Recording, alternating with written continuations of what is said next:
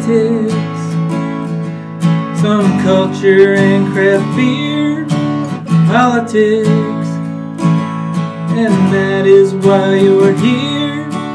Politics, bottoms up. Welcome to Bottoms Up. Fred and Blotto discuss the politics of today, the culture of our lives, and the beer of our state.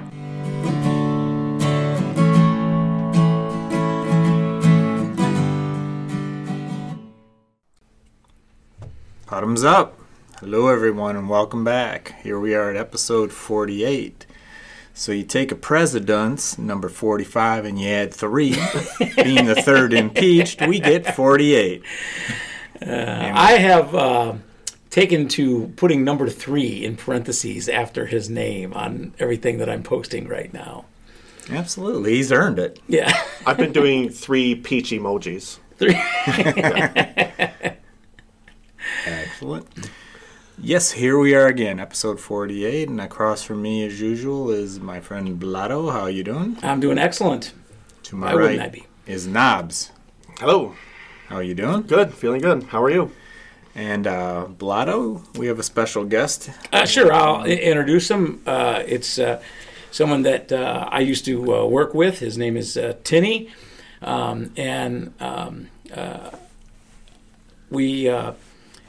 we became kind of Facebook friends after I was sort of unceremoniously bounced out of that job. There's good stories in that. Tinny, you can correct the record if you want, but I think we became Facebook friends after you unceremoniously got bounced out of that company as well. Yeah. So, no, I'm glad to be here. And so I asked Tinny to be on the program because, and we're going to get into this, especially with the impeachment, but some of the other topics, is, Tinny, I don't want to put words in your mouth, but I wouldn't consider you, or would have never thought of you, as being very progressive or liberal in your political ideology.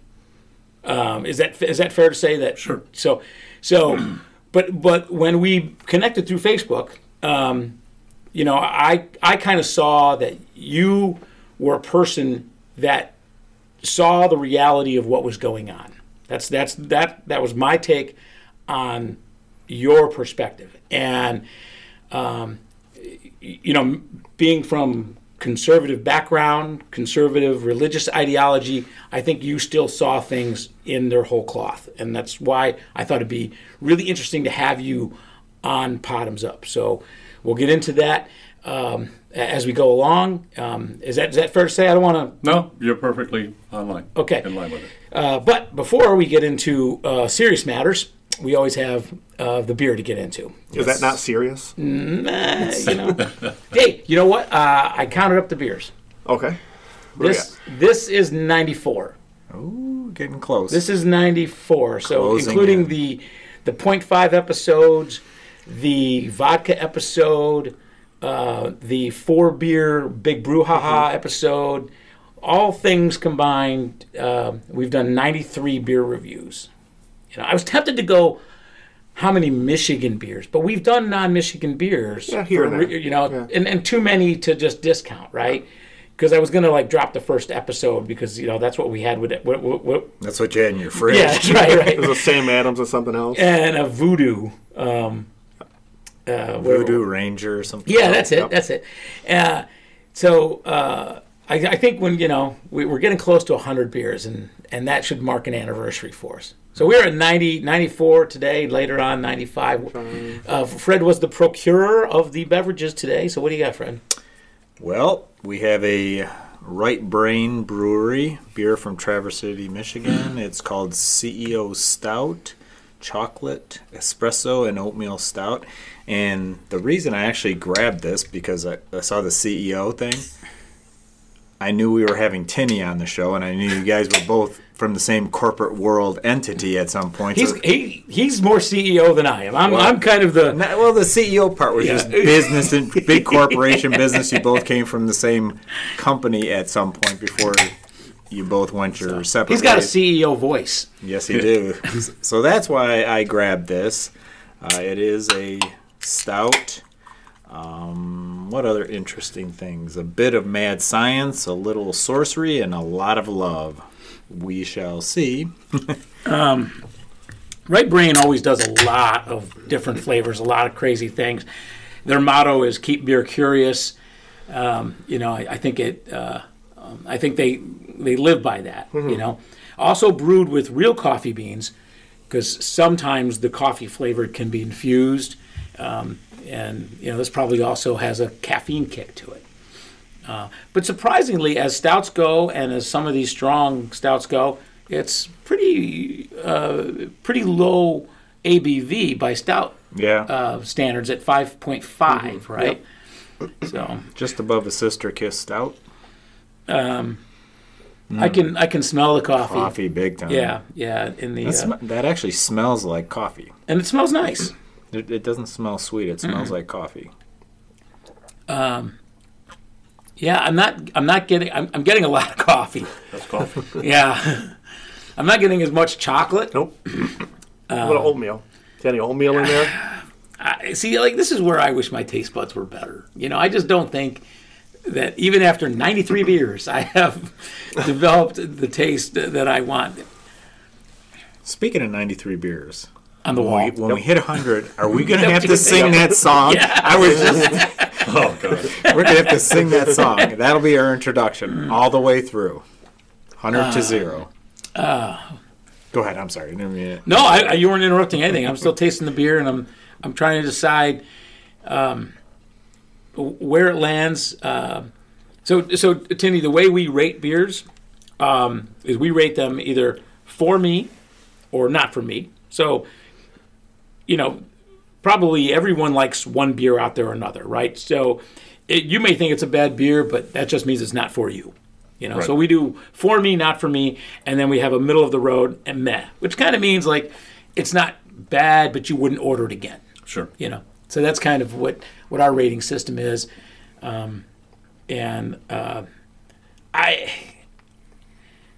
Right now, my opinion is I wish they wouldn't have talked about the other flavors. If they just talked about this as a coffee stout, I think I would like it. I'm going more meh. I'm still not getting any chocolate or oatmeal. I'm just getting straight That's up what I coffee. mean, right? And if it was listed as a coffee stout, I think, okay, delivering, right?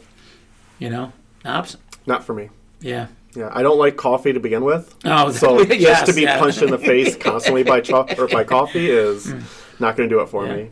And it's not even balanced out by the chocolate or oatmeal, like you said. So More chocolate or oatmeal might get you there. yeah, I might slip into the meh category then. But Yeah. I would never order it. Yeah. Tinny? Not for me. I agree with. I concur with everybody. I say this is not a. I feel it's just all I taste is coffee. Yeah. Are you a coffee drinker? No, I haven't drank coffee in 30 years. I drink tea, being Indian. So, in saying that, you're right. I don't see the oatmeal. I don't taste the chocolate. But also, I mean, it doesn't have a bad flavor in the initial taste. But the minute you sit there and let it linger after you've sipped it, it has a heavy bitter undertone. There is a bitter aftertaste. And I that agree. I don't Yeah. appreciate. So, Yeah. but for that basis, not for me. Yeah. It doesn't do the clean finish. No. Yeah. Fred?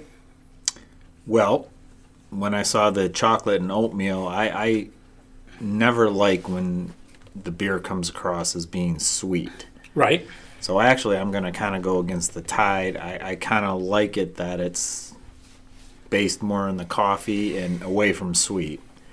So I would say for right now, it's for me. I mean, And bitter doesn't bother you. No, I'm a coffee drinker. I drink coffee every morning, and You're a coffee drinker. You also like bitter hoppy beers, so the bitter doesn't bother you. yeah, this doesn't bother me at all. This is definitely in my wheelhouse, and I'm glad the sweetness is not there from a personal standpoint. So for right now, I think it's going to be for me, but I'll do the half glass test, and we'll check in later. Yeah.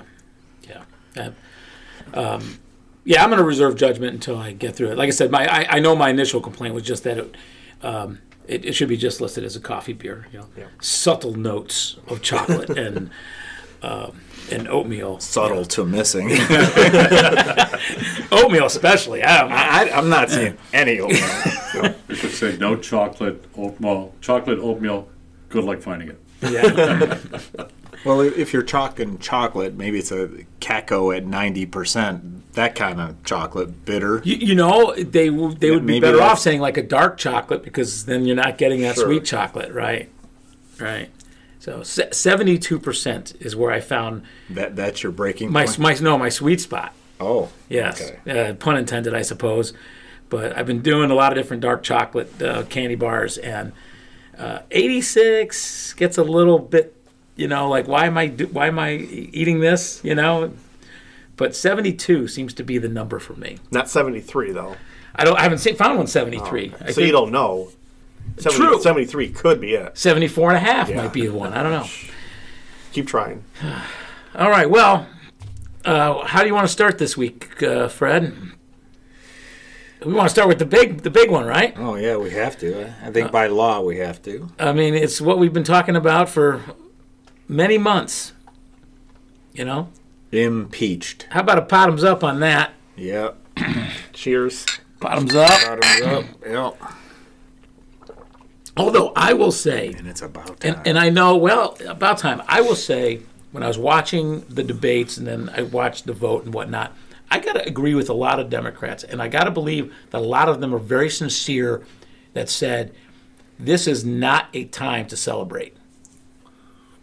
You know, and we all wanted Trump to be better than what we thought we were going to get, and he didn't step up. And that's where we're at, right? I don't take he any. couldn't step up. Well, yeah, He just doesn't have it in his DNA. I Well, he's didn't got take. bone spurs. That's It true. hurts. I mean, I don't. You know, we did our little toast there, but it's really not celebratory, right? I mean, it's really not a good thing for America to have to impeach a president. It's not celebratory. It's finally a little bit of accountability. Yes, I think I'm raising my glass that they're finally making him be a little bit accountable, probably for the first time in his life. yeah. No, even like when we watched the vote on TV, you know, I always pictured I'd be up dancing a jig or something, you know. We just sat there and watched what happened and said, finally, a little bit of accountability. And that's kind of where it's at. I was listening to Michael Moore on the TV last night, and he was in the gallery. Okay. And he said that something that TV didn't pick up was after she brought down the gavel on the vote, there was like a moan or a gasp coming from the Republican side of the room. I saw that. And he said it was unlike anything he's ever heard before. Like there was a finale to what had just happened, right? And but again, he wasn't celebrating. You know, even a guy like Michael Moore, he just knew that this is something that he wanted done, but not because you want it done, because it's great for the country.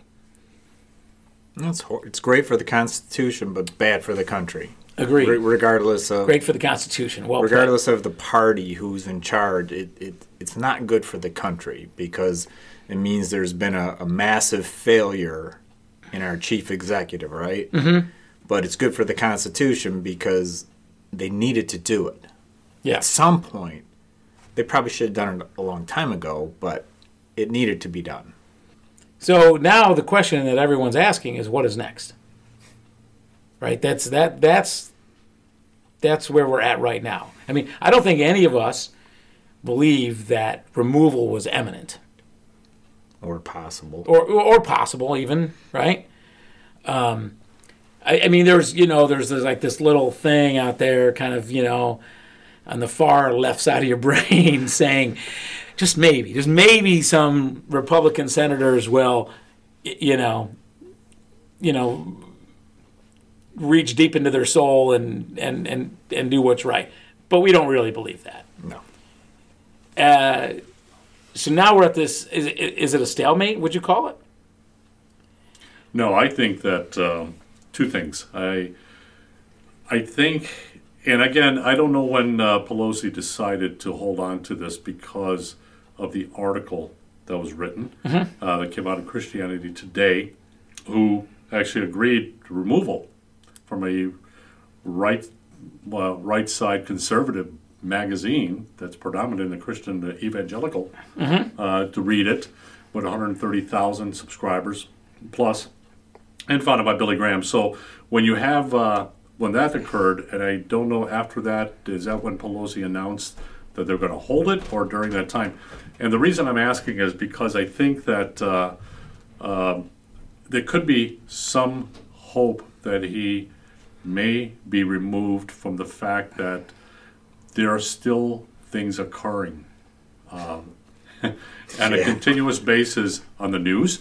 There are things that are being uncovered and unveiled and being supported by Christian groups or the magazines like Christianity Today, because now the conservatives who have been supporting Trump on the levels and of the GOP view, I think that this could be turning points for some of the Republicans in the GOP who are all for Trump, may have some conscience that might be touched based upon what just occurred. Well, there's, the early polling out there says that 70% of the people believe that there ought to be a fair trial with real witnesses.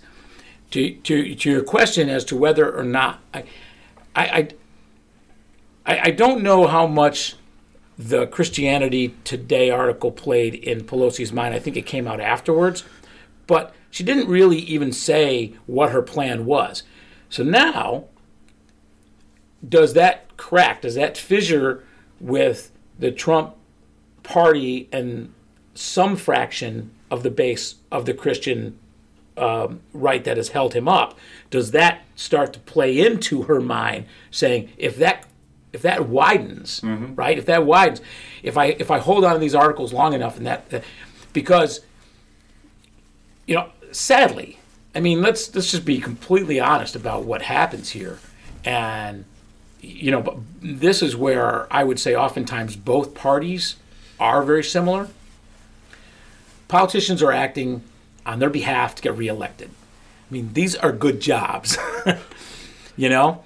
And yes, there were 17, whatever it was, Democrats that are in tough districts that voted for impeachment, so I give them credit. They may not get reelected. Some portion of them will definitely not get reelected, And then there was the guy that defected, But,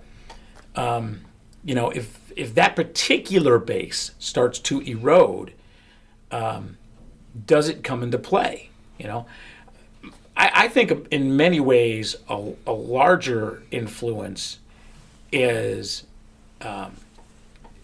just whether or not they believe the Republican Party will still be standing at the end of this, And we always look at historical examples. And one way or another, there'll be a conservative party. I mean, I was arguing with some folks today about, is there a Republican Party? I was making the case today again that there is no Republican Party. It's the party of Trump. Yep. And he has commandeered it, and that's what it is. And, never Trumpers, okay, there's some out there. I mean, he has 87 to 90% approval rating, 85 to 87% approval rating with Republicans. So now you've got 13% out there that are the never Trumpers but still calling themselves Republicans. That's a pretty small sliver in the world of politics, right? I mean, anything over 50%, usually sends people running down the halls with their hair on fire. So when you have 87%, to me that says most Republicans are still behind Trump. But a large piece of that is that Christian base that you mentioned, Tinny. And I wonder if things like that are going to start to weigh in politically, right? I mean, Pelosi's she's a boss. She plays things as well as she can with the power that she has, which isn't a ton. I mean, she's got the power of the House, but she's missing two other pieces of power there. The other thing that you mentioned was there are things that could come out. So, is she holding back articles saying, let's see how this thing with Pence resolves itself, right? Schiff's trying to get something declassified that Pence has called classified that shouldn't be on the regarding the call.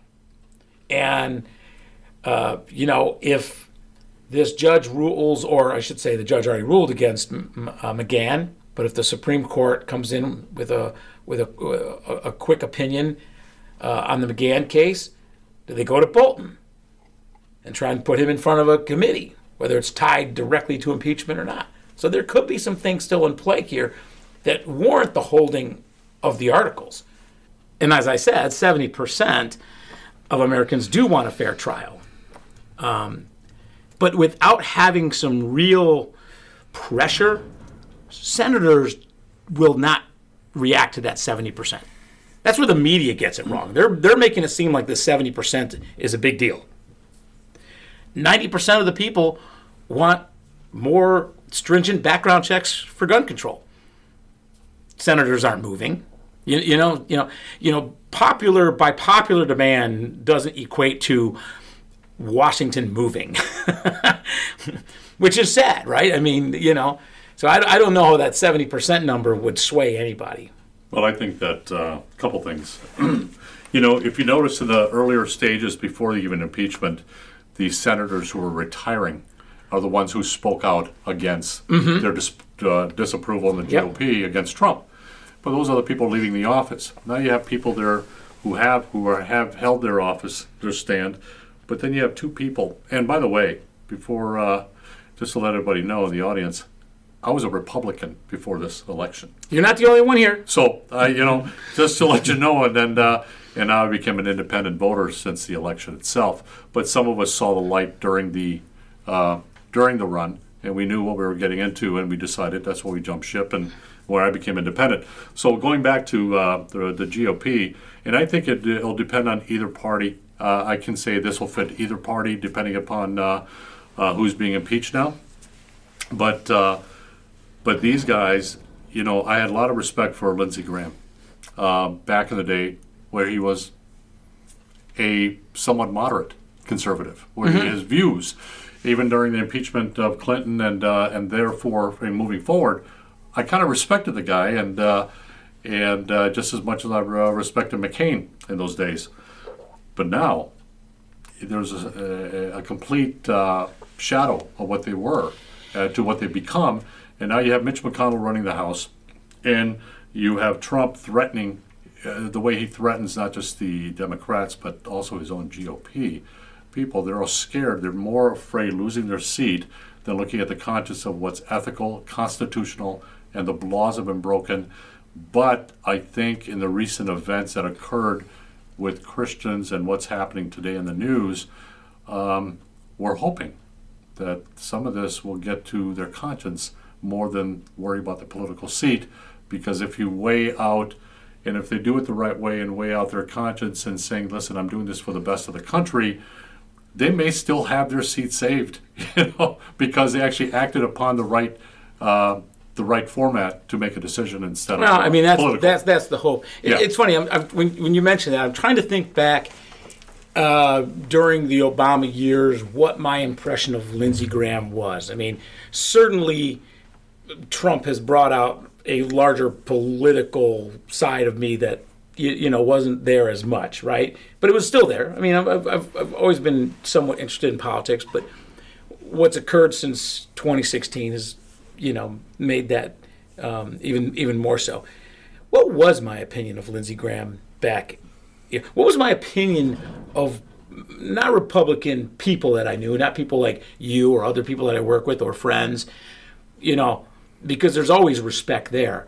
I'm trying to think, what was my real opinion of Republicans back during, the Obama years and during the Bush years? Were you a Republican No, during that time? No, and really, I mean, it sounds cliche. I really don't like labels. I just find labels pointless. But if you answered part of the question that you just asked yourself, what you thought about that during the Obama years.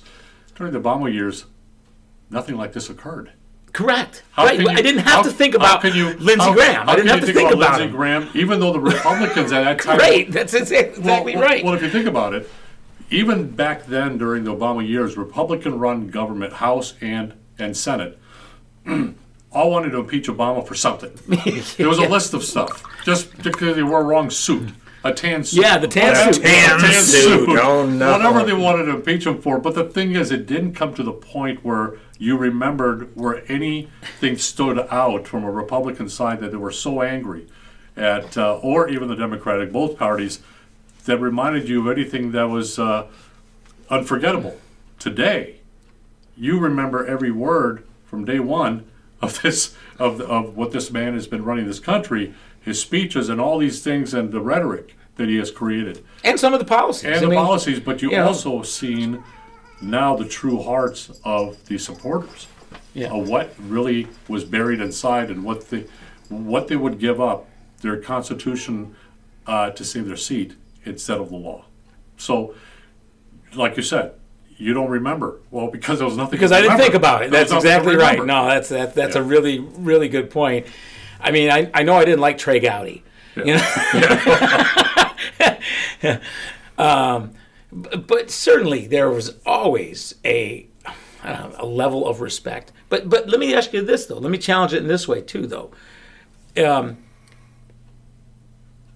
Because of that, I don't want to call it indifference, right? But maybe because of that respect that we felt was garnered towards people like Lindsey Graham or Mitch McConnell or Trent Lott or, you know, whoever we're talking about, did that help enable them to ultimately then create the monster that came out as Trump? I mean, I do believe that Trump is a product of extreme conservatism, not in the real world, not in the real word of conservatism, like physical responsibility conservatism, right?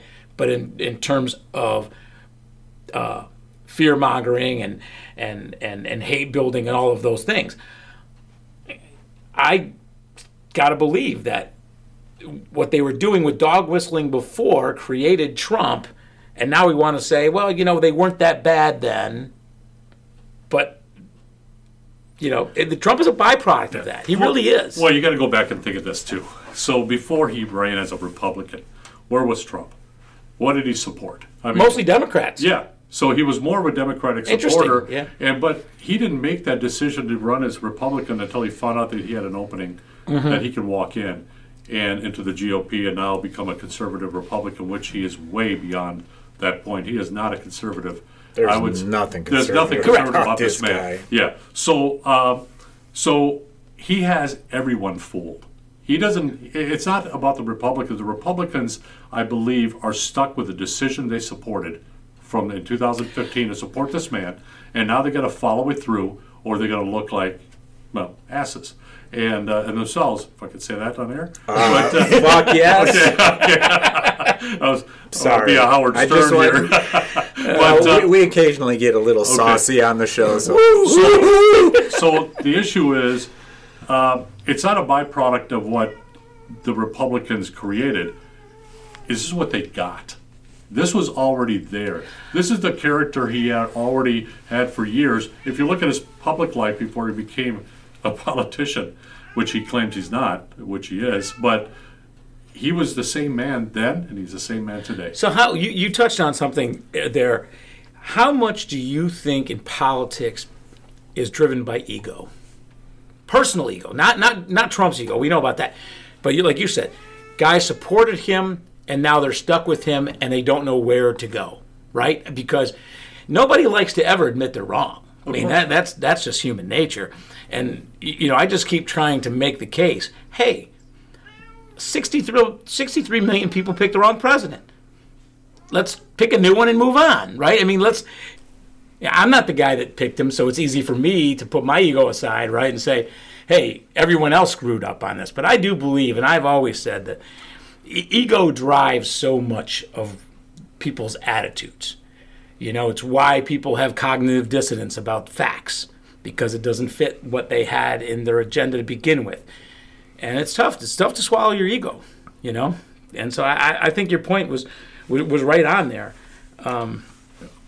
Well, I think that the 63 million that voted for him, but you have to understand when he was running and people were about before the polls opened up, and I have a lot of friends who voted for him, people I know, and I asked them, they say, you know, the biggest thing was, hey, he's a guy who you could sit and have a beer with, and he's not a politician. And I'm sorry, but based upon what I know, the history of the man and know his career and what he's done and what he's destroyed and or achieved, I made my own assessment knowing that the things that he was promising during the election and the people who wanted to hear what they wanted to hear to vote for him, he had them fooled. And he had a lot of people fooled because he didn't execute on any of those promises except for maybe a couple things. But in order to, I think, promote himself with his ego, going back to the ego, look at all the executive orders he's written. Those executive orders were based on ego because he couldn't stand Obama. And he couldn't get them through Congress. He couldn't get them through Congress Right. on a Republican House. Right. Before the Senate was only taken over a year and a half ago. Right. By senators, senator-controlled House. So now his own party didn't even support him enough to move these bills. Instead, he went executive order. And so I mean, it's kind of history now, but look at the way that, you know, Republicans freaked out when Obama said, "I got a pen and a phone," Yeah. and you know he was going to do things by executive order, and you know now that's okay. It's out of peep. And same thing goes. And again, it's that's so when you talk about ego, I think part of that ego is the way he played everyone. I think the way he, I think he was proud that he played and became president. Did he really wanted to win? Or do you think he was going to win? I don't know how to answer that one because I've heard people say I don't think he really thought that he would win this election at all. I don't think so either, but it's hard to get in But his it's hard head to on really that. figure Yeah. that one out Yeah. because again, that's where ego comes in play. That he wanted to. Now he has another notch on his belt as the president of the United States. But the fact is, he came in and he really doesn't know what he's doing. He doesn't want to lose. And of course he doesn't. But again, now you got the Republican House, who I think the Republicans really knew right away they made a mistake, and all they could do is defend that mistake because they can't come out looking like fools in front of their voters. And now they got to play it through. But you're right. I think this. And again, he's building up his ego. Look what he's doing now. The rhetoric he's putting out there about impeachment during his rallies. He's speaking about all these things. And it's just going to get worse. It's just going to get worse. And of course, you talk about ego. Because of the Ukraine issue that was going on and the reason that predicated this impeachment, you have Giuliani who decides to go back to Ukraine and just give the finger to everybody else saying, look, I'm doing this right in front of your face. That's what Trump's been doing to everybody. And I think that's part of his ego, part of his issues. And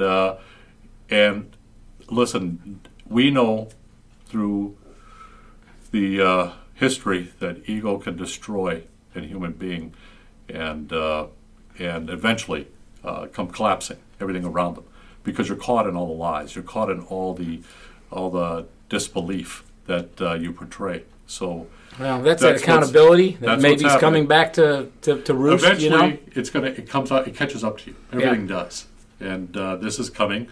But again, how it's going to play out, and we all know he's not going to be removed.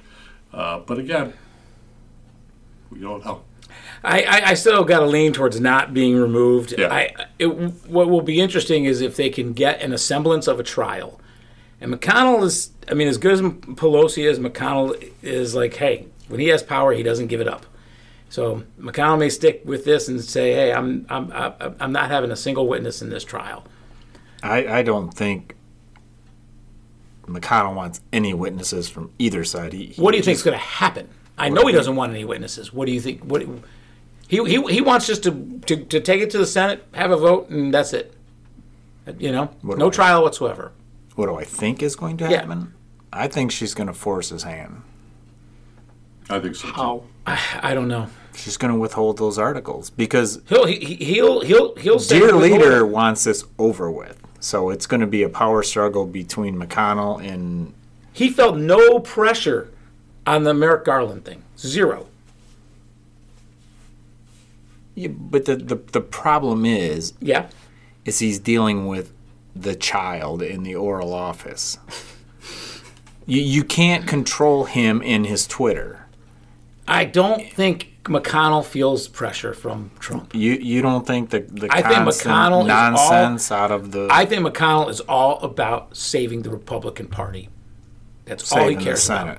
Saving the Senate, saving the idea of Republicans. And if Trump goes down, that's a hit on Republicans, a huge hit on Republicans. And he's probably right on that. And I just think that he is... If Nancy wants to hold him, hold him. Well, he even said that she could hold on to the papers that we don't want. So then I was reading some things about could he just hold an up and down vote without getting the articles? I don't know. I mean, why not? I mean, not saying that it's right or constitutional or in the rules. Just you know what I mean? Just say, hey, you know what? We know what the articles are. Let's do an up or down vote to see if we even want a trial. And they vote down, and then it's done. I don't know. The rules are, sort of manufactured, right? I mean, the rules are made up from the rules of prior impeachments. The rules weren't set by the Constitution. The rules were set after the Clinton impeachment. Lindsey Graham and his team again. were the ones who changed to restructure the impeachment process. And now they're the ones, Democrats are trying to follow the impeachment process that the Republicans wrote. And now they're complaining that they're being bamboozled, they're being left out, and they're doing it unconstitutionally or hiding behind closed doors. I believe that the Democrats knew exactly that they had to follow and do things by the book because it may come back to haunt them. And now the Republicans are the ones who are crying wolf, and they're the ones who wrote the impeachment process since Clinton. And I think that, and you're right, Mitch McConnell holds all the cards of the Republican Party, but what you said earlier, if Trump gets impeached and removed out of office, will it destroy the Republican Party? Or, if he gets impeached, Pence becomes president of the United States, it still saves the Republican Party, but does it save it morality where people can change and see that, hey, they did the right thing? I guarantee you there's a lot of people out there from the right who wish this guy was out of office, but they can't say anything. And I think that also is true from some of the voters who are changing their views.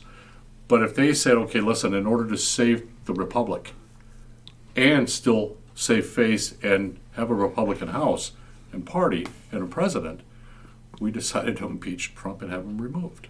Now, that could change the landscape of these guys redeeming themselves in their values and the Constitution. And I guarantee you that both parties and both sides of voters will respect that more than what's happening today. It is interesting to think that people on the right don't want to impeach or remove Trump or don't want to damage him when they do have Pence in the wings, who in many ways fulfills that more staunch conservative Republican religious right ideology, right? Correct. And so it's I think that's kind of interesting. And where I go with that, which is even a darker, scarier place, is a lot of Trump supporters, whether they're conservative, religious, right, what Christian, whatever you want to talk, they also enjoy Trump's cruelty. They actually enjoy the fact of his policies and that Pence wouldn't deliver that. And I've come to kind of, crystallize that in many ways, that they like that. They like that about Trump. They won't get that about Pence. They won't get the Stephen Miller policies out of Pence. You know what I mean? They get them out of Trump. And that's a, that like I said, that's a dark place to go for America to see things that way. But it's one of the ways that I rationalize, well, why didn't, once they got their tax cuts, Why didn't they dispense of him and put Pence in? That's the part that has always kind of bothered me about the Trump presidency. I figured for sure, and I think we could roll the tape back on some podcast, that once they got those tax cuts done, they had no use for Trump and his poor rhetoric, his crazy ideas, his unstable genius, all of that stuff, and they would have said, okay, we'll take Pence. Let's figure out a way, the 25th. I mean, if not anything else, the 25th. But they would have figured out a way to get him out of there or at least contain him. But they didn't do that. So there's a part of me that says there's a lot of people that like Trump for being Trump. Well, I mean, listen, there's people out there who like violence, who like hate. Racism. I mean, like putting down others. Yeah. But Trump has opened up a old wound that's been there, that now it's bleeding. Yes, and so that true. bleeding is the white supremacist side are coming out of the woodwork. You've got more hate crimes that increased in the last against all ethnicities besides whites and blacks. Those are wounds that could have been healing, but he's reopened them all up. But I think there's a few of those. But on the right conservative side, the evangelicals, listen, I can guarantee you that they don't agree with everything that he's doing. They're running on that one note, abortion topic.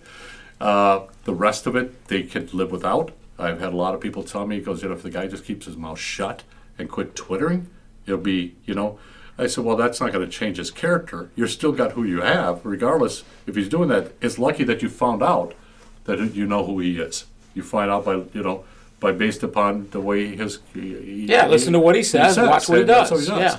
So, but I think there's a lot of those people will be relieved. I think, you're going to get the percentage. I think out of his base, out of 100% of his base supporting him, I would say there's 40% of them that are exactly like him.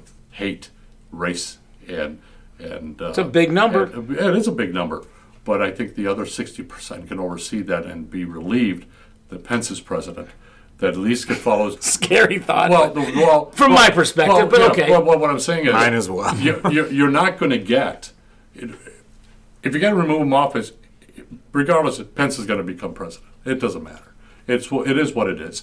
But you have an election race coming up in a year, less than a year. How long is he going to be in office? Oh, don't get me wrong. I would take Pence over Trump. Sure. I mean, anybody. I totally believe in politics is about choices. So. I would take GW over Trump. No, so would I. Oh, we missed good old George. So fool me once, fool me twice. But won't get fooled again. Yeah, but this guy's worse than he was. We made fun of Bush because of his speech and the way he spoke and strategery. And all that. Yeah. But this guy's even worse than that. Oh, this guy, it's not even he can't even command the English language, let alone say the right things truthfully. Well, let's not be so harsh. He does it at a 5th grade level. I mean, let's give some credit. Yeah.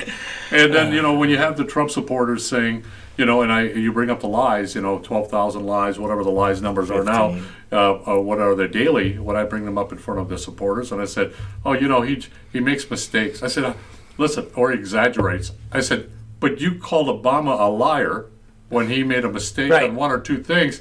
This is a daily occurrence. When I said, and you end up laughing because you look at them and you said, really? This is how you defend something like this. But Timmy, let me ask you a question, because you talk about when you engage people that support Trump. You you have a fair amount of friends that are Trump supporters. Sure. And some of those are evangelical Christian right. Some may or may not be. I don't know. You do a really good job on your social media of trying to tone down that rhetoric and not let it get too personal and maintain either a civil discourse or then no discourse, where Fred and I haven't mastered that. I don't even try. We're down to one. we're down to one Trumpster friend. Maybe we started with more, right? Yeah. But we haven't been able to maintain that. You talking about Okie? Yeah. Yes. So you gotta love social media. Yeah. So it makes the world so small. Yeah. So, That's quite an elite So list to what be is on. what is your secret? What is your well, secret? it's not a to- secret. So there's two things. My Facebook friends are a culmination of pastors, conservative, evangelical Christians, people who claim to be Christian, people who are born birthright into Christianity, and then non-Christians and atheists. I have them all. Agnostic people. So I have a lot of different major big mix of friends worldwide. So between India, China, and the U.S. and so forth. Now, when I post something about Trump, I'm very careful that I don't offend anyone who voted for him, because I am not against someone's right to vote. That's their prerogative.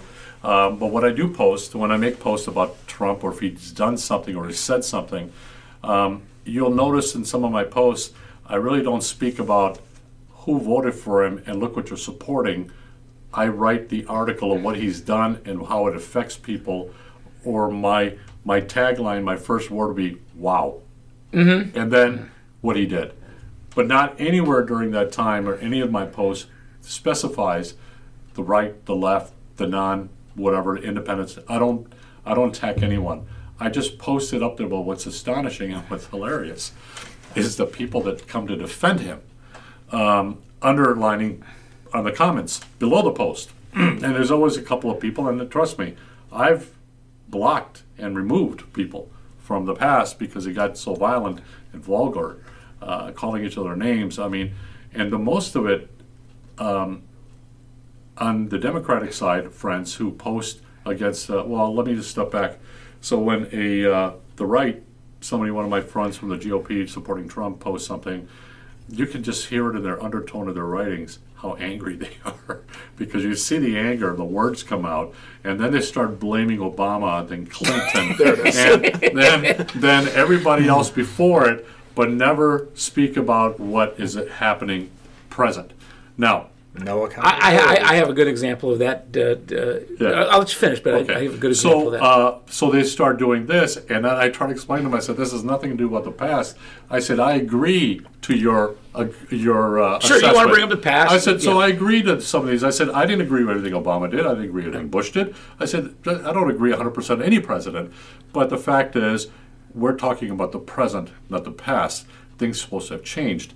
And Now. Yeah. So It does not work. yeah. So then they bring this back up. But also, what's amazing is that, and then my Democratic friends who respond back actually respond back with some intelligent facts, because then an argument starts between the two. I stay out of it. Yeah. I just watch it happen. And Sometimes you step in and say, I didn't post this with the intention of creating animosity, discussion. Yeah. So and people sometimes respect that. Yeah, and I try Not to explain that this is supposed to be a respectful conversation or chat. But regardless of that, what I've also found out that, and I don't know if it's an education or the fact that people are so supportive to the level of they'll believe anything. So people live off memes. Yeah. They live off these memes created by Russia bots or somebody that people will put together and start posting things, and that's where I get involved in saying, listen, you have no facts. I said, do you not do your own personal research before you post anything? Don't you do this to find out? Because they don't want to know the truth when they realize that wasn't it. For an instance, let me go jump back real quick. Somebody posted about Greta taking a yacht across the ocean to come here to do her speech because of the carbon emissions and things like that. And one of my friends posted, who's a Trump supporter, oh yeah, she took this thing, and she took a boat owned by Soros. Yeah. Soros paid for the whole thing, and he owns the yacht and this and that. You saw the conversation. I don't know if you saw it. And I wrote back, I said, where did you get this information? I said, I put the name of the boat in. It's a small racing yacht. It's not even a luxury yacht. I said, and they crossed the Atlantic Ocean with this, and they ate dried food. Did you read the article? And it's owned by this guy named Grunberg, who bought the boat who's a millionaire in Germany. then they said, and the teams stated that they were coming across the Atlantic anyway, so let's hitch a ride. It was free. And you read the article, it says she ate dried food through the bag and all that. It was no luxury ride. And you look at the yacht, I'm like, God, that crossed the Atlantic, that little yacht? So and the argument continued, and they still didn't want to agree with it. And I said, what is wrong with people? So you have to pick and choose your battles based upon the intellect of who you're arguing with. Because then you have to decide, I need to step away from So this. Did they ask you what about the emails? What's that? So one of the guys that you're friends with, I believe, I want to make sure I get this right, is Donald, or initials are DJ. And I've seen kind of a change in him because I would consider him to be a very staunch conservative and, all about the Constitution. And early on in the Trump presidency, I kind of felt like I was doing battle with him. I remember those. But now he doesn't post as much. But now when he does post, I see him kind of the same way that you look at it. He sees things for what they are, right? I mean, I think he's a pretty fair shooter, and we could argue about Second Amendment rights on one thing, but he also realizes kind of what's going on, right? Yeah, I grew up with him since high school. And would you say there's been, I don't want to say an evolution because he wouldn't say that, but he does. It has. Yeah. Since the presidency. At one time, he was giving him a chance like everybody else and supporting him. And but throughout the last 2.5 years to this third year, he has changed a lot. He's more believing in the lines of what I believe in, and or you. And he's not a supporter any longer. But again, what I like about DJ is the fact that he will support either side for the right reasons, in support of constitutional rights, the impeachment trial process, all that. So he slams both sides. He's an independent like myself, and but he has evolved to the point where he's actually wrote yesterday. He goes, I am leaving until January 8th. I can't take this anymore. He wants to enjoy Christmas. I want to bring up the example that I was thinking. You had mentioned about how when you post something, how quickly people will just want to jump in and defend one way or another. I have a very timely, real-world example of that. And I don't know if you've seen Pop-Tart. She recently posted the article about this Yahoo out in Colorado, the radio talk show host who said we needed a distraction from the impeachment, like a school shooting, right? And she just posts the article saying, this guy shouldn't have a job anymore, and of course he was fired.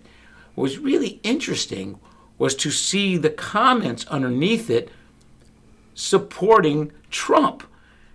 It wasn't a Trump comment that she made. It wasn't even, it just goes to show you how far people will go to assume you are attacking Trump if you're attacking the guy that says we need a school shooting. Yeah.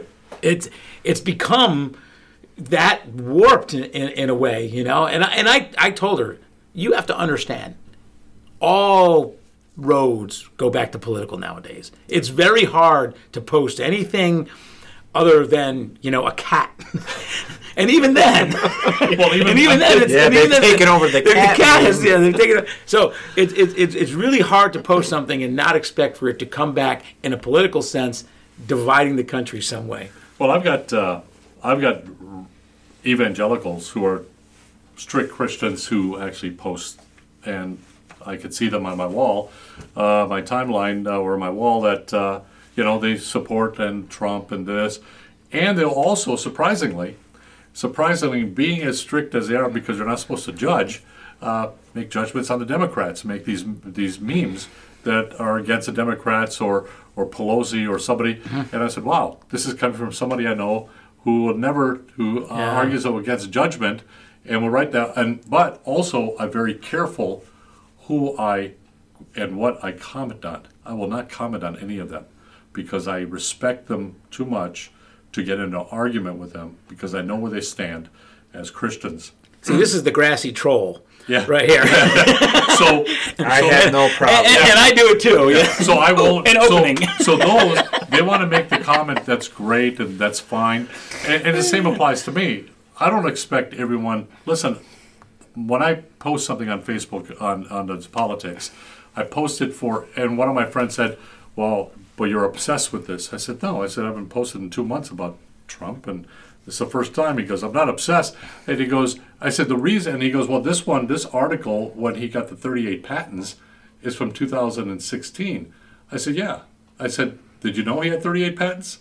No. Right. I said, so you didn't know this, but massage parlors, escort services, his 38 patents on trademarks. Yeah. I said, do you guys know who you voted for? I said, if this was done in 2016, what do you think his plan was when he ran for presidency for his empire? He already had planned this out. He already went to China and asked And for now 38 patents. now he has political leverage. And now he's got political leverage, and the patents were approved in 2017. I said, did you know all this stuff? Yeah. No, I said, the reason I posted it is to educate people. I said, not to get in an argument. That's why I wrote it. I put it up to educate. I didn't know it. I found it. I posted it. I said, wow, I didn't know this. Does anyone else? That's the purpose of my post. Everybody knows I can't stand Trump. Everybody on my Facebook knows that. But I think hate is a strong word. Being a Christian myself, I agree. I dislike the man. I dislike his I don't like to use the word hate. I don't like his moral or ethic behavior. So I have my own reasons why. I'll always go policy. I can always just go policy. I don't need to go anywhere else if I want to. And policy, argue. and you're right. Policies. Yeah. Listen, there's a lot of policies change. Even the EPA, all these things that he's done to reverse. Turn the clock back. Reverse yeah. all the things that protected us as a country because of his ego. Mm-hmm. Yeah. It's cost this country, just to fix this, to re-engage and correct all this, it's going to take years. Yeah. And not to imagine the international policies. What does the international think of us? I mean, it's amazing. I'm hoping that can be repaired more quickly than a lot of the domestic stuff. I do believe that the international stuff can be repaired. The minute that he is removed from office, I think you'll see a change. Yeah, it'll change quickly. Internationally. I think internationally they look at this as an anomaly, and some don't think so, but I think fixing things up domestically will be more difficult. Majority know that it's him, not the U.S. Right.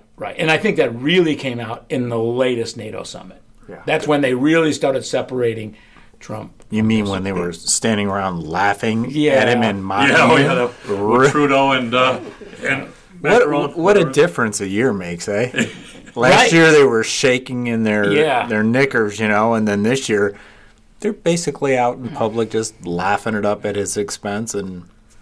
But also, if you go to these some of these people who, and by the way, my demographics on my Facebook are all different ages. I mean, when I say ages, I mean from my age to, young adults, but also different income stature and levels. Mm-hmm. So I have a lot of people from the east side. Those are the guys who want to argue on the Trumpsters, on the east side where I grew up, on the east side of Detroit. But what's funny is when you ask them, not on the internet, but physically, because internet, they have time to search. But you ask them physically in front of them, what has he done that you think has changed? Well, he promised the wall. This is what I get. They have no idea what policies are. They have no idea what he's changed. This is a part that I'm lacking, is that face to face. You know what I mean? I mean, arguing on the internet is one thing, right? I mean, we can do that, and you can post, and you can just say things. But and we live in kind of a bubble. I mean, I'm kind of, for the most part, I don't want to say fortunate, but certainly my family, we don't have rifts in my family over politics. Most of our friends are left-leaning or at least anti-Trump. It's very rare when I really get to engage somebody that I respect as a person, a friend, family member that sees it that way. Yeah. So if you get opportunities to do that, good for you. I just don't even have that many opportunities. Well, no, I mean, listen, I go to the bar. Okay, we do that. Bottoms up! Yeah. I go to the So bar. we've been waiting for it. So I Don't go, say bar. but I'm sitting now. Well, I'll give you an example. I live in Clarkston, so at Ortonville there's a bar which I won't name, but I go there frequently with friends of mine. They all know me. I know everybody there, all the regulars, and including the bartenders and the owner. Now, in saying that, we sit down and we talk. That town is more partial of disliking Trump than anything else, and these are blue collar workers. And Good. And so, but there are a few that come in there, including one of my great friends. He comes in and he's a Trump supporter, Bob Ritchie. and he was. Who'd you say? Bob Ritchie. God, I know a Bob Ritchie. Okay, never mind. Okay, I know why. When you said that, he lives in Arizona. But anyway, so I'm sitting. But he's sitting there. He's in Nashville now. And he brings it up. And I know him in his personal life. I know his finances. I know everything. He's one of my best friends. And him and his wife, or my wife, and we're all friends. We vacation together. But he's sitting there. He's a Trumpster. So I have a great friend. We're head to head, but we don't argue. We don't bring it up. But when he does bring it up, he works on the facts that are limited to his knowledge, to what he's experienced and what he's researched. Other than that, he has no clue. And and he's loudly spoken like you and I. But in the middle of the bar, yeah, my 401k is doing great. Oh, yeah, that I kind said, of stuff, yeah. I said, you don't have a 401k. You went bankrupt last year. I said, what are you talking about? I'm looking at him going, why do you say that? You're bankrupt. You're bankrupt. You filed bankruptcy last year. And he goes, well, everybody's. I said, no, you can't speak about everybody. So, and the same thing happened on last year. Remember, was it when he took the tax break? Yeah. I think you were involved in that conversation on Facebook. I didn't get a break on tax break because of my income level. Yeah. I was at 38% on my income tax, and I dropped to 36.5. Where was a break there? And but also, when I went to do my taxes that year, I sat down with my CPA like I do every year. I said, here are all my write-offs. Here's all my deductions. And of course, my wife had all the paperwork for other stuff that she keeps. And he looked at me, he goes, they don't apply anymore. I said, what do you mean? He goes, you're not allowed to take any deductions. You're not allowed to take your home deduction, your office deduction. You're not allowed to have your mileage anymore. All that, your dry cleaning, all that's gone. He goes, what?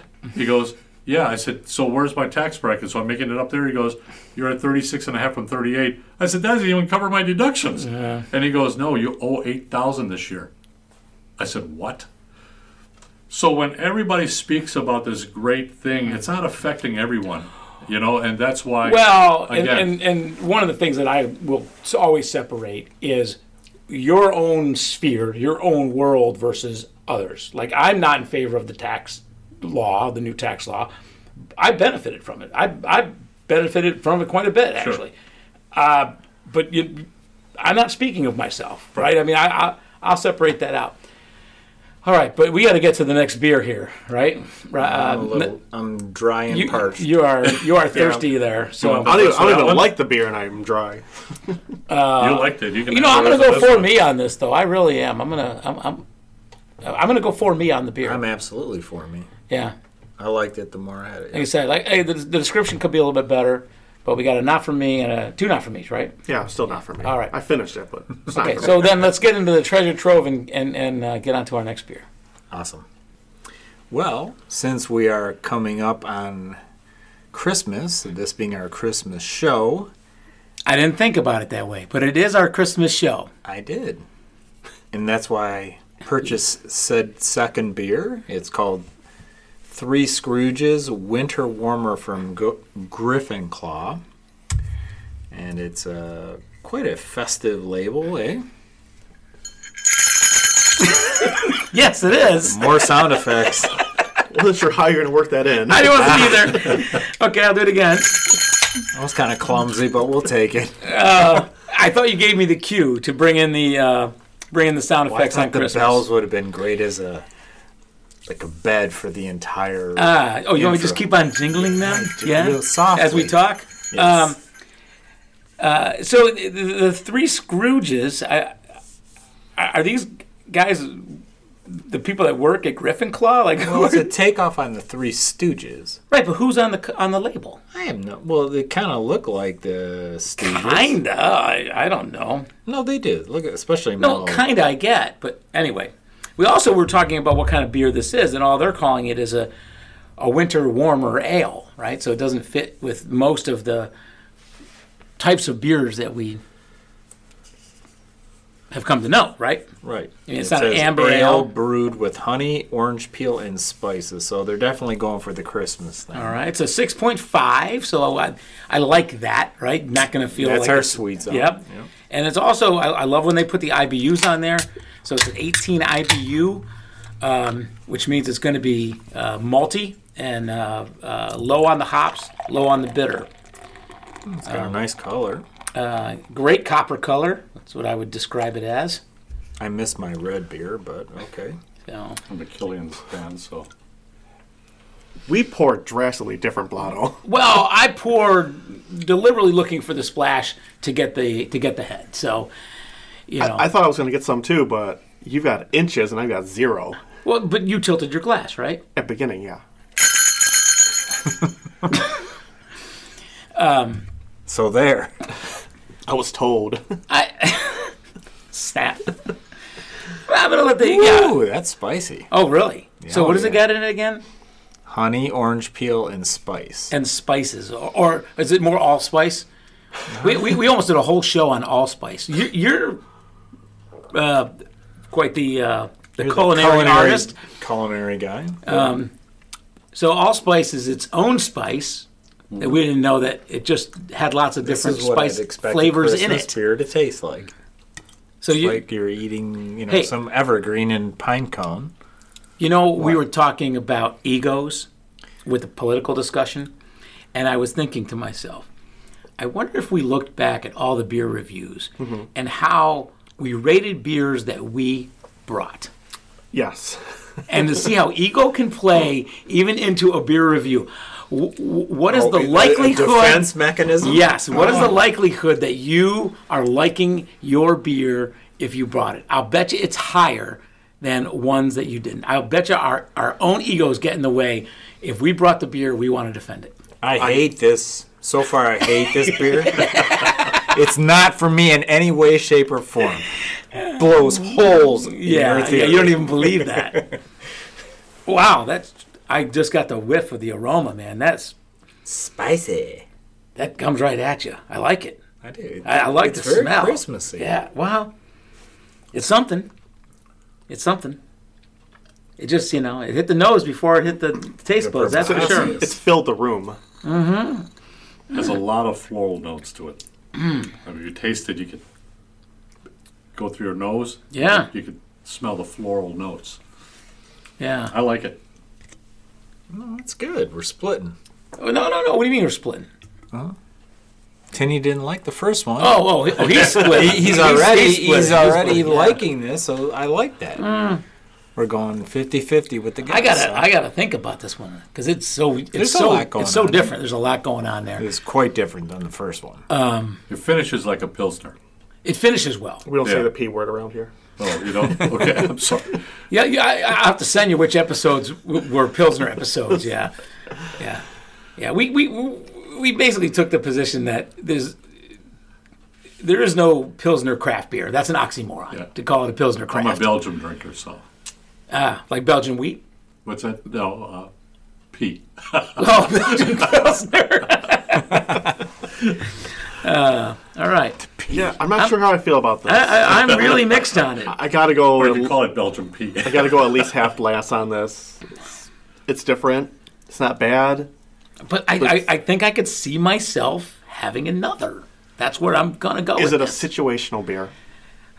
I don't. If you I were, get if that. you were I don't out like on it. Christmas Eve With his and you bowels. saw Out on three what? Scrooges, Out on what? Christmas Eve. Thank you. And you saw 3 Scrooges on the menu, you would order it. I might.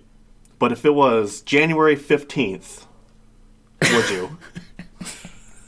Okay, that's very situational now. Isn't that like President's Day?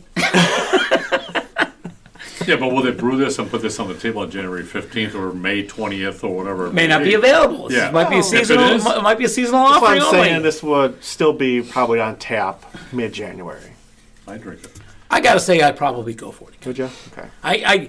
I'm gonna lean for me on this, and we'll go recap at the end. But I think that the spices, the aroma, the color, It's got a nice frothy head on it. well, apparently I am able to get that. You're the only one. Yeah, but yes, I would have this beer again. I think gonna lean that way right now. I like the name. I love the can. I like the can. I like the name. So I get. I don't know if I like the can. That I'm struggling with that, but I think I got a little sucked in on the name. On all three well, it's Stooges. our holiday beer, right? Yeah, sure. Are you warmed up to the winter? Bottoms up. Not gonna Whatever answer that that. Bottoms up. I refuse. So what?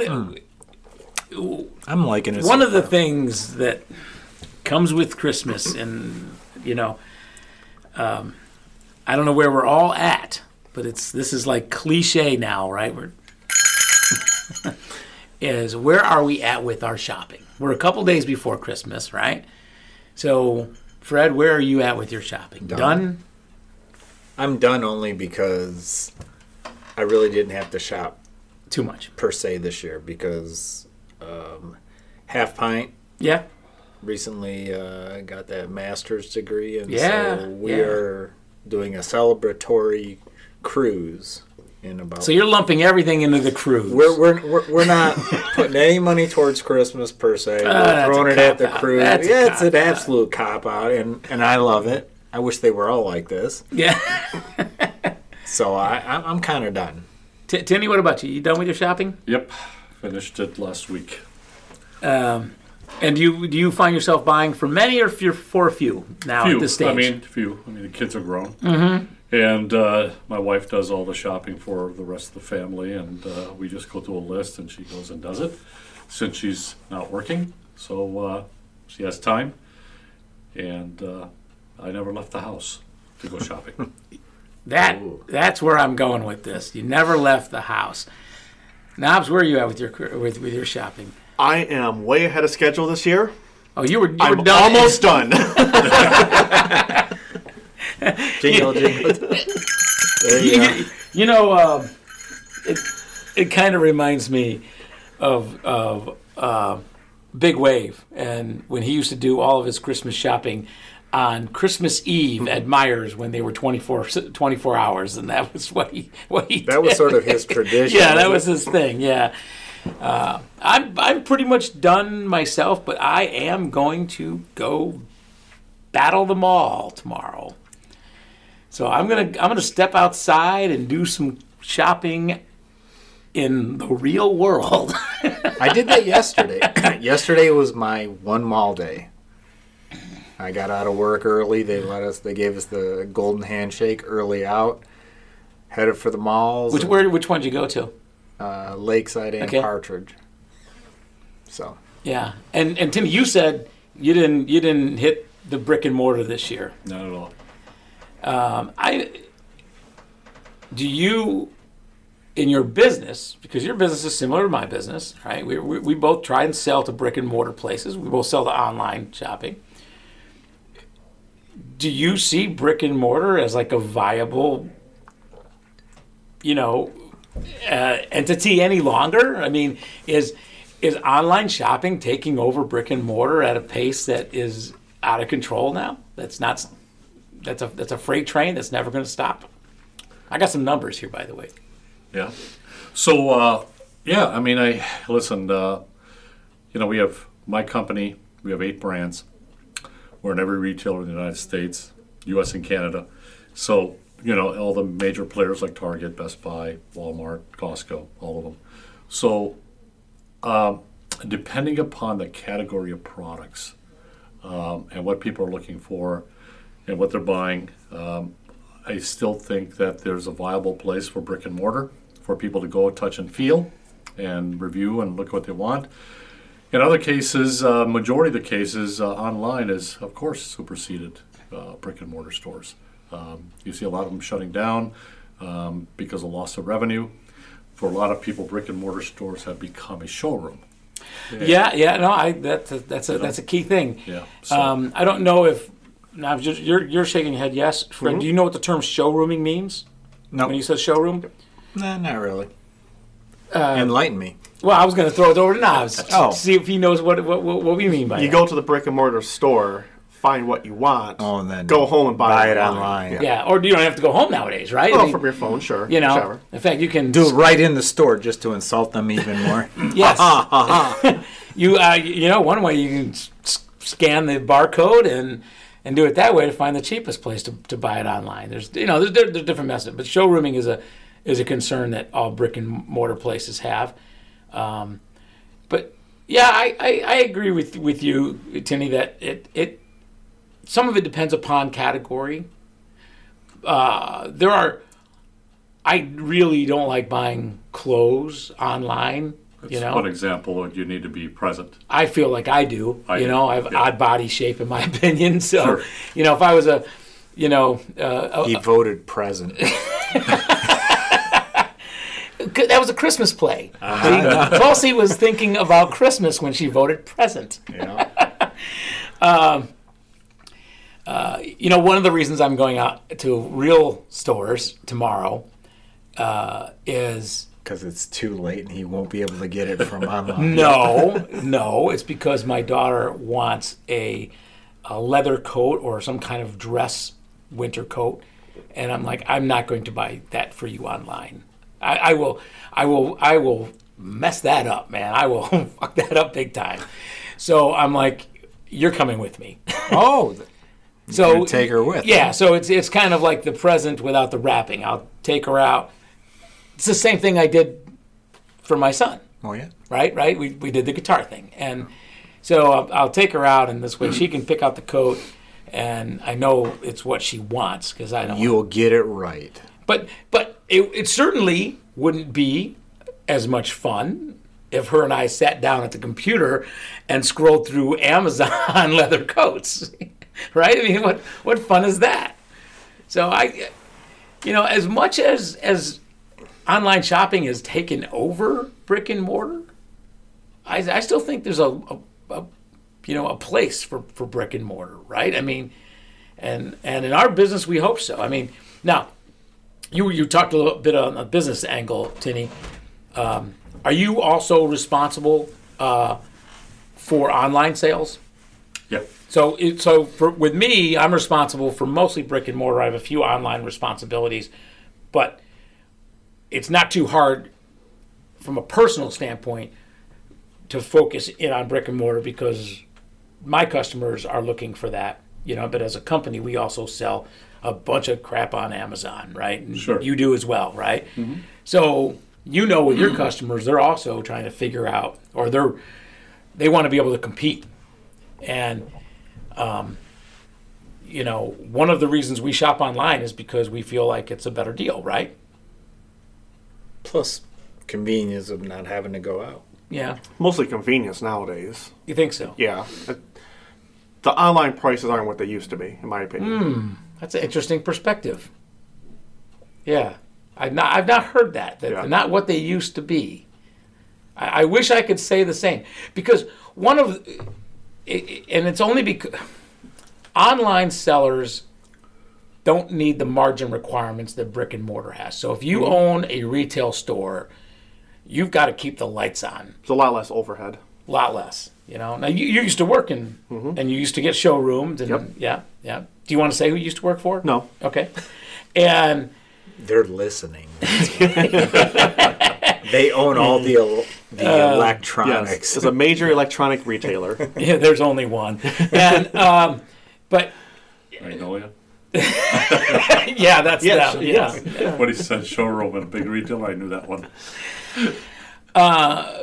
But I mean, you think that the idea of the online deal is not what it used to be, which means two things. If the online deal is not what it used to be, it means either online retailers have raised their price because they feel like, look, if the brick and mortar guy is selling this for $29.99, sure, I could sell it for $24.99, but why should I? I'll sell it for $29.99. Or does the brick and mortar guy say, you know what, I got to compete against online, and they lower their price? But that really affects their ability to run their business because they have the lights to keep on. Yep. I don't know, Tini, how do you see the future of these two playing together to say who's the better deal? Well, that's the struggle with brick and mortar. I mean, the retailers that we deal with, and so there's two things happening here, and it depends. I think it all depends on how the brands want to position themselves in the marketplace with size like Bose, Panasonic, Vox, all these big companies out there, selling their products, Samsung, TVs, LG. So well, there's a lot of things that consumer don't realize that's happening between online and brick and mortar when they're getting these deals. But there are also a couple other things to keep in mind. One, you're talking about holiday sales. Then you're talking about the rest of the year. How do you survive, for the rest of the year? Holiday sales is going to pick up everywhere, brick and mortar as well as online.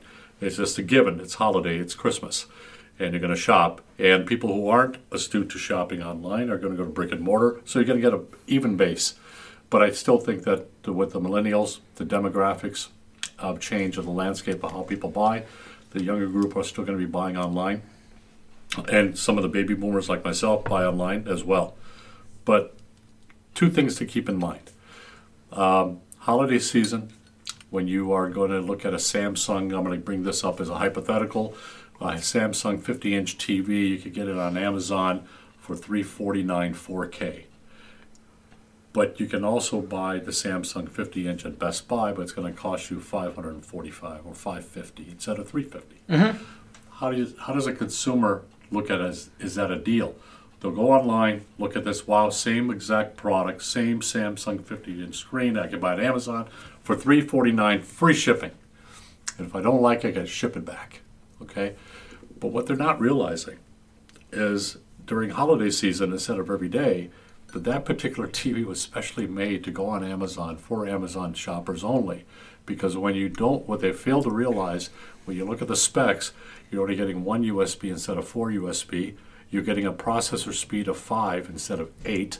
There's things that people don't realize that affects what they're purchasing, even the same product. So when Amazon calls me and or says, appears to be the same product, yeah, not exactly the same product. Slight model number differences. Oh, there will be a model and a SKU yeah, number, yeah. But it looks identical to the same thing. Yeah, you think you're getting a Samsung 50? Yeah, and Walmart has their own Samsungs that Best Buy doesn't have because they're made for Walmart only to sell it cheaper. But again, people don't realize there's 5, 6, 7, 8, 9 series of Samsung TVs.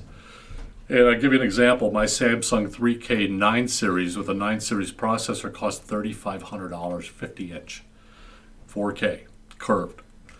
But I could buy a 4K 50-inch TV from Walmart for $380. Mm-hmm.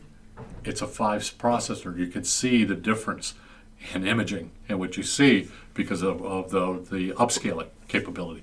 But that's what shoppers, everyday shopper doesn't look at those. You and I have been in this industry, so we understand it. So to everyday shopper who's not technically, intuitive to what they're buying, it's a great deal. Same thing applies for other products that you buy and outside of clothing and shoes, things that you know you're getting. But when it comes to electronics, things change quite a bit in the landscape.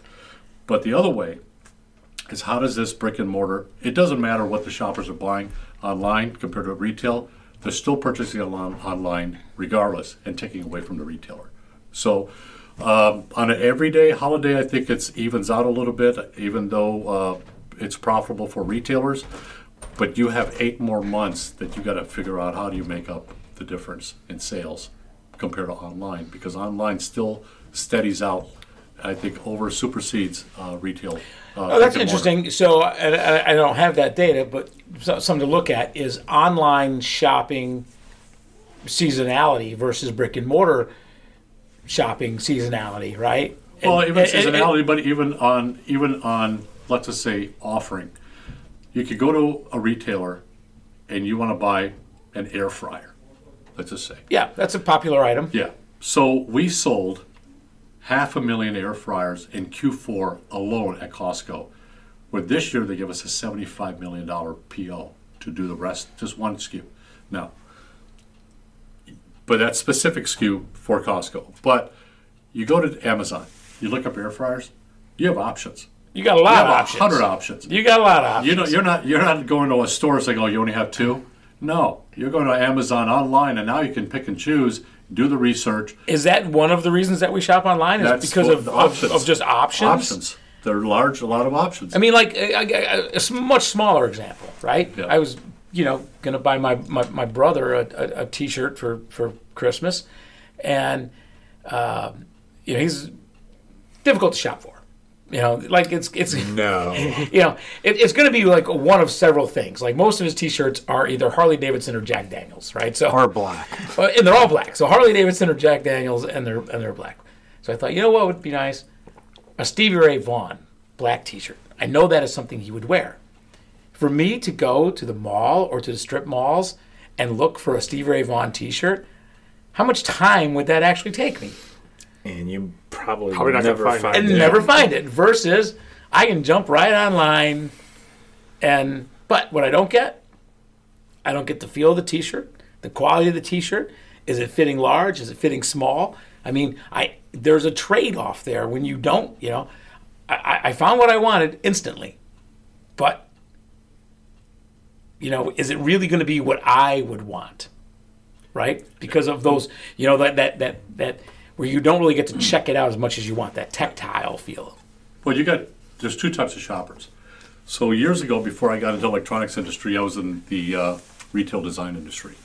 So we designed retail stores worldwide. And we laid out the stores according to the shoppers, and we used psychology of how to direct them like cattle through the store to hit all parts of the merchandise. Oh, like milk in the back. Yep. Yeah. All that. So we did Express Dairy, where I put milk in the front. Actually, FMI is called the Food Marketing Institute. So 15 years in retail design teaches you how people shop. Actually, I've been published a couple of times, and we bought Dairy Express to the front, so we wanted to capture the people. Instead of going to 7-Eleven to pick up milk, they can actually come in and out, and the checkout was right there. So now you see in the front a lot of retailers, a lot of grocery stores. They sell milk at 7-Eleven. Of course they do. Yeah. Okay. So anyway, That's the takeaway. am sorry. they can go. Bottoms up. They sell Bottoms them, up. yeah, they sell them at a party store. So, 2 types of shoppers. Merry Christmas, Fred. Now you know something. So even online, there's 2 types of shoppers. One's an impulse and one's a necessity. Those are 2 types. So impulse is going in, looking at something. Don't know if I Online or need it. brick and mortar? Both. Now there's both. So brick and mortar. See, I don't know about impulse online. That's interesting. Well, I'll explain. Because at an in-store, and I'll tell you why, forget seasonal, I'm talking about everyday shopping now for online and brick and mortar. So when you walk in, you see it cool, it says, okay, I don't know if I need, but I like it so much, I'm going to buy it. So, and I would agree. I mean, impulse in a store is a lot easier, and that's why you have the impulse checkouts at the front, but you also And that's a big key part now of their business. It is. But that impulsive buying could be at any part of the store, especially for women. Women are impulsive buyers. And then you have more than guys. Scratch that. Unless The views of our guests do not necessarily represent the views of Bottoms Up. Oh, okay. I'm sorry. Okay.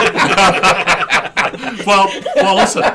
And so are men to the point it depends on. I love impulse shopping. I'm so proud when I buy something. But listen, impulse. if I go into Great Outdoors or Bass Sports Shop, I'm impulsive because it's geared to me. It's what I want. So I guess it depends on your perspective on what you're shopping for. So the necessity buyer, this is where it comes to play for online. So necessity means that something you really want, you're looking for specifically, and now you're going to go and purchase it, and you have time. So I'll give you an example. We have a wedding coming up 6 months from now. My wife's already shopping for the dress, and she's bought in 6 dresses from Amazon and these online companies. Every one of these online companies have free return rights and free shipping back if it doesn't. No, they're figuring all that out. Yeah. Things that used to be a bother about Yes. online shopping mean, the fact that you can buy something on Amazon and take it back to Kohl's Yep. is huge. Well, that's what's happening Huge. now. So what she's done is, like today, she went to FedEx to return her 5th dress because I'm like, Deborah, and she goes, well, I didn't like the way it, because you and I go clothes shopping, we want to touch and feel, we want to make sure the cut's correct, it fits right, exactly what you're looking for in a suit and all that as well. And that's the way only way I'll buy my suits and shirts and ties is physically being there. But now, like my wife as an example, she was the same way. The offering isn't there. She could go to 30 sites and see different Right dresses. now, she's figured out Yeah, how to correct. get what she wants out of both worlds by going online. Right, she's And getting she doesn't have to leave to try on a lot of different dresses. doesn't have to leave home. Yep. She can She try can it on a return them private suit at all. home, Yeah. return them, and at her convenience without being pressured. So a lot different than holiday sales and every day, because every day is where survivability is in a retailer. So So by the numbers here, I'll throw some like quizzes out here for you. Okay, how many Americans do you think percent are shopping online right now? As we speak, No, not this very moment, but like so far, blank percent of Americans have shopped online. 73. I must say about 65. Don't care. Why not? Why not? Throw a number out. Come on, Fred. 70. 69%. 69%. We're all in the ballpark. Yeah, you're all in the ballpark, actually. Yeah. 25% are shopping at least once per month. So, and 60% are buying clothing. Well, That's the last thing I See, do. that's surprising to But me. now on the demographics on the clothing, does it break down between men, women, or who? No, I've got another slide here that talks about shopping online between men and women. It's slightly in favor of women. 72% of online shoppers are women. Yeah. And 68% of men. So 68% of men online shop, 72% of women online shop. So it's not 100% of the pie. Well, I'll give you an what I mean? It's example. not- For like clothing, like shoes.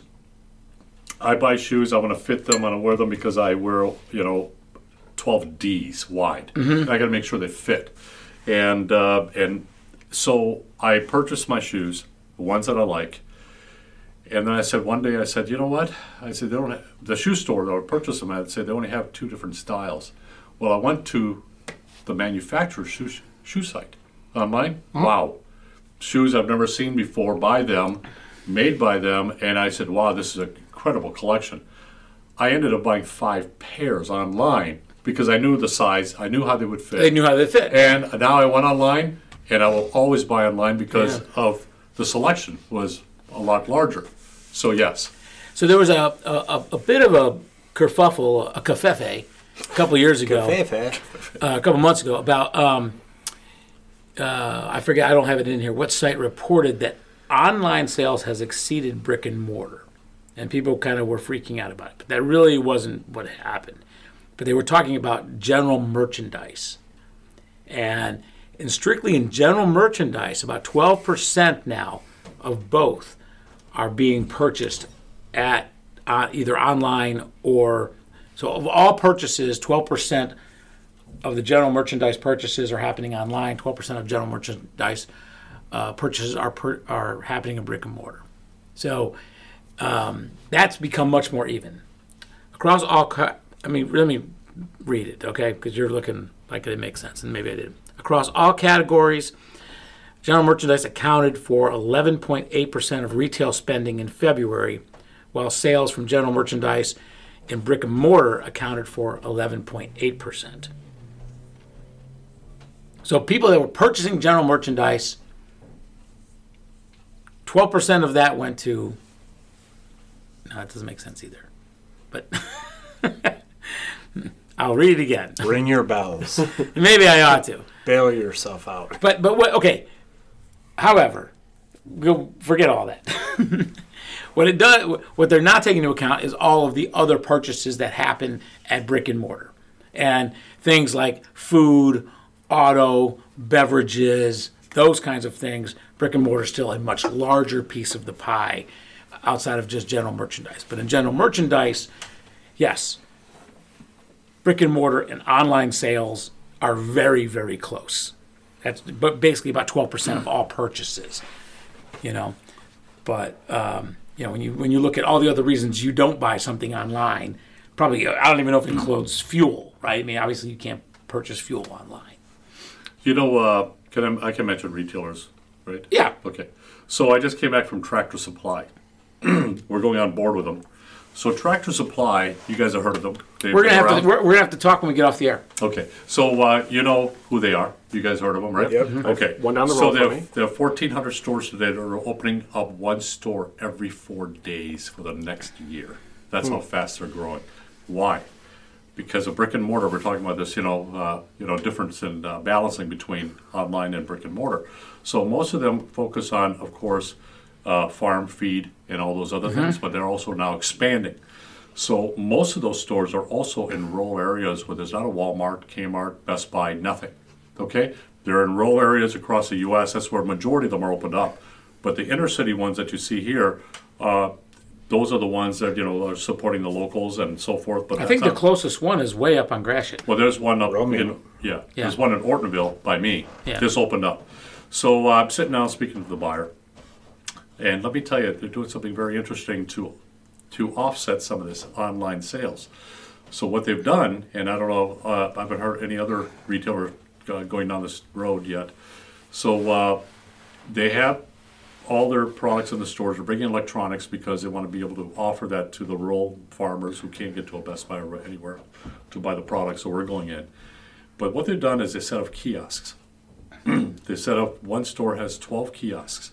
And they're not large, but they have 12 kiosks to take them strictly right online, because if it's not in store, they could go online. Oh, okay. And they can go ahead and purchase it online and be delivered to that store or to the owners or to their home, where they could pick up or to be delivered to that home. Yes. And now so they said we want to be able to battle and combat online sales and be able to offer more. I think that's a great way to It is a compete great online. idea. And my own personal experience with that is, we've done a fair amount of remodel around here.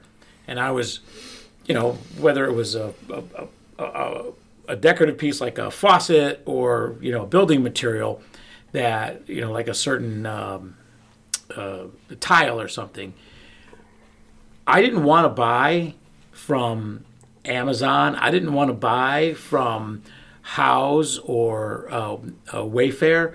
And we did some of that. But what I found was I'd much rather buy from a place that had a brick and mortar place, because then if I need to go in, return it, exchange it, whatever, it's so much easier to do.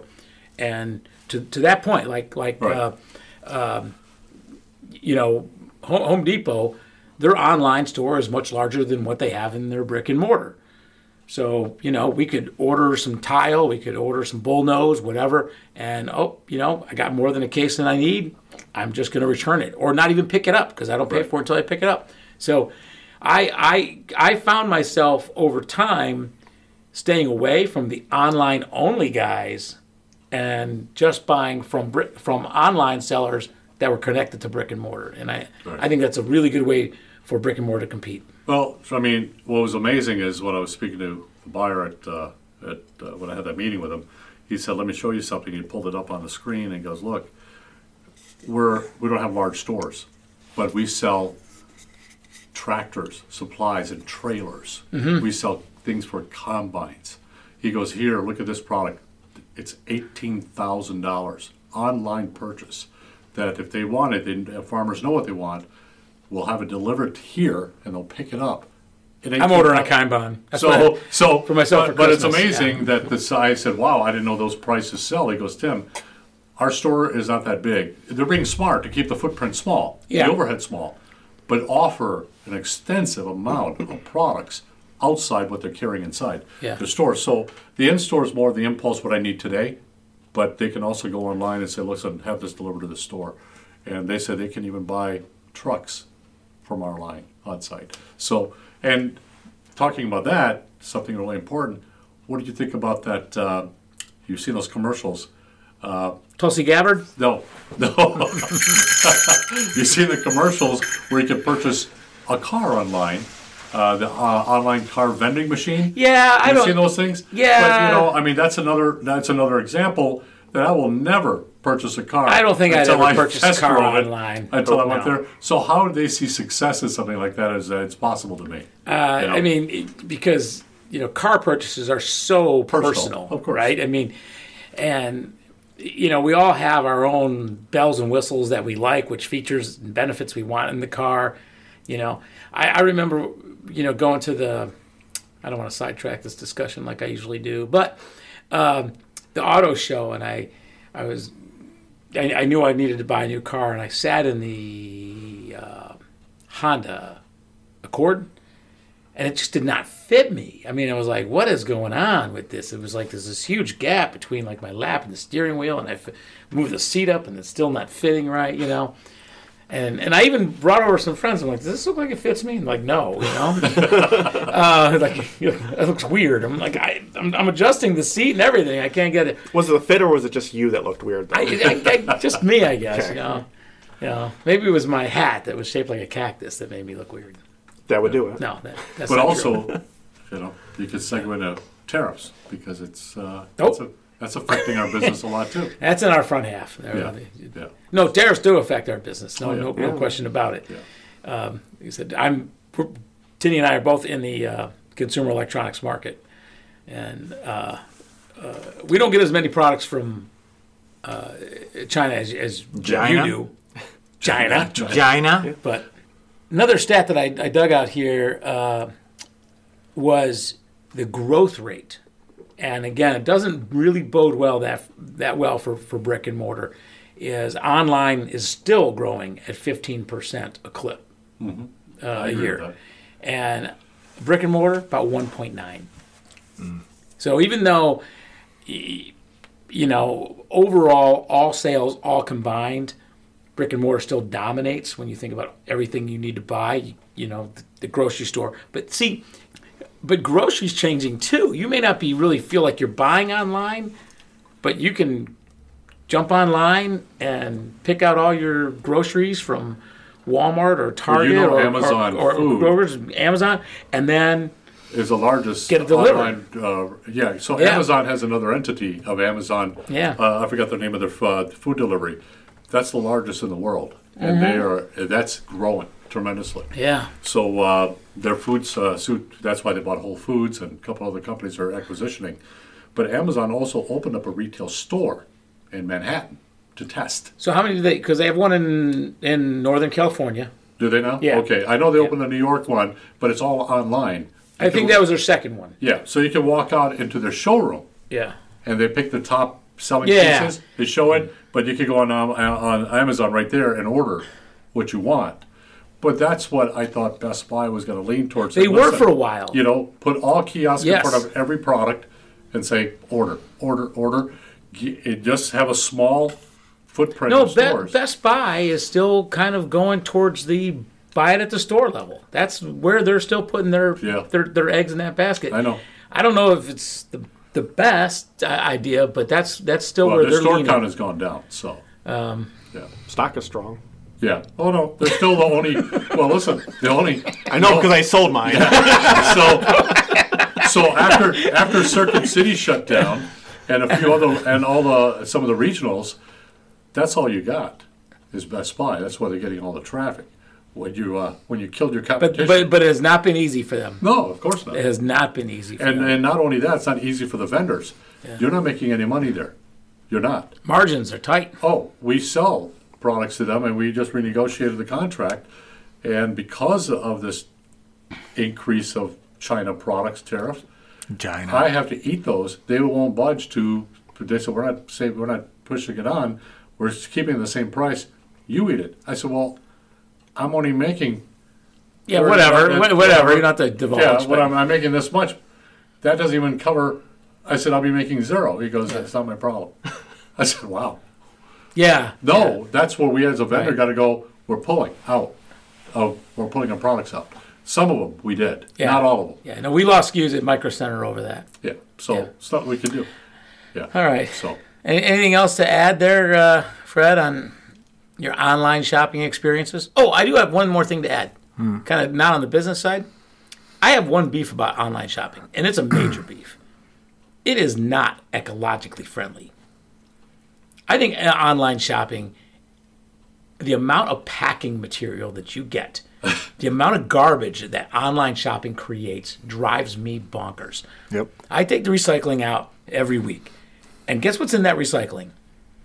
Packaging material of crap that somehow was, sent to us. Popcorn and boxes, boxes and boxes and boxes. I don't think it is as big as you think it is, though. It's big in this house. Incinerator. Well, that's what she said in Bottoms Up. There's your show title right there. So why don't you think it's as big as what? I've seen the amount of packaging that comes into the large stores, and there's a ton of boxes and packing materials there too.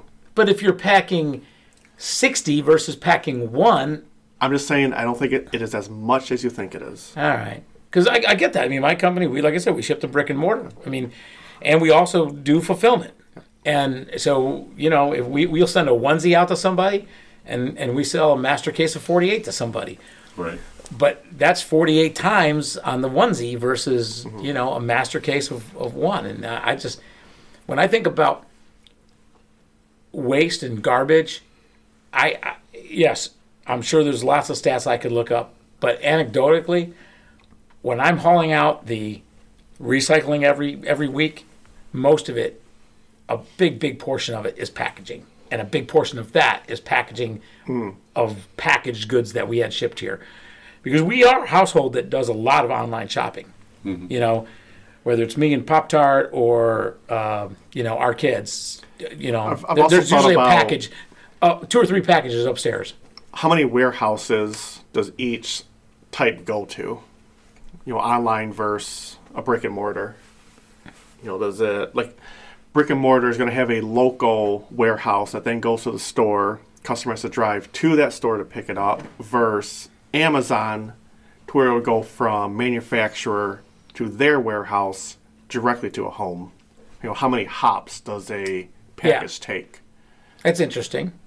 So what are you saying? It's more or less where? I think it balances out in the long run. Okay. But I don't have any proof. Okay. Bottoms up. Fred is checked out. All right. Bottoms up. Merry Christmas. Merry Christmas. Merry Christmas. All right, everyone. Have a good one. Out. All right. Out. Politics, some culture and craft beer. Politics, and that is why you're here. Politics, bottoms up.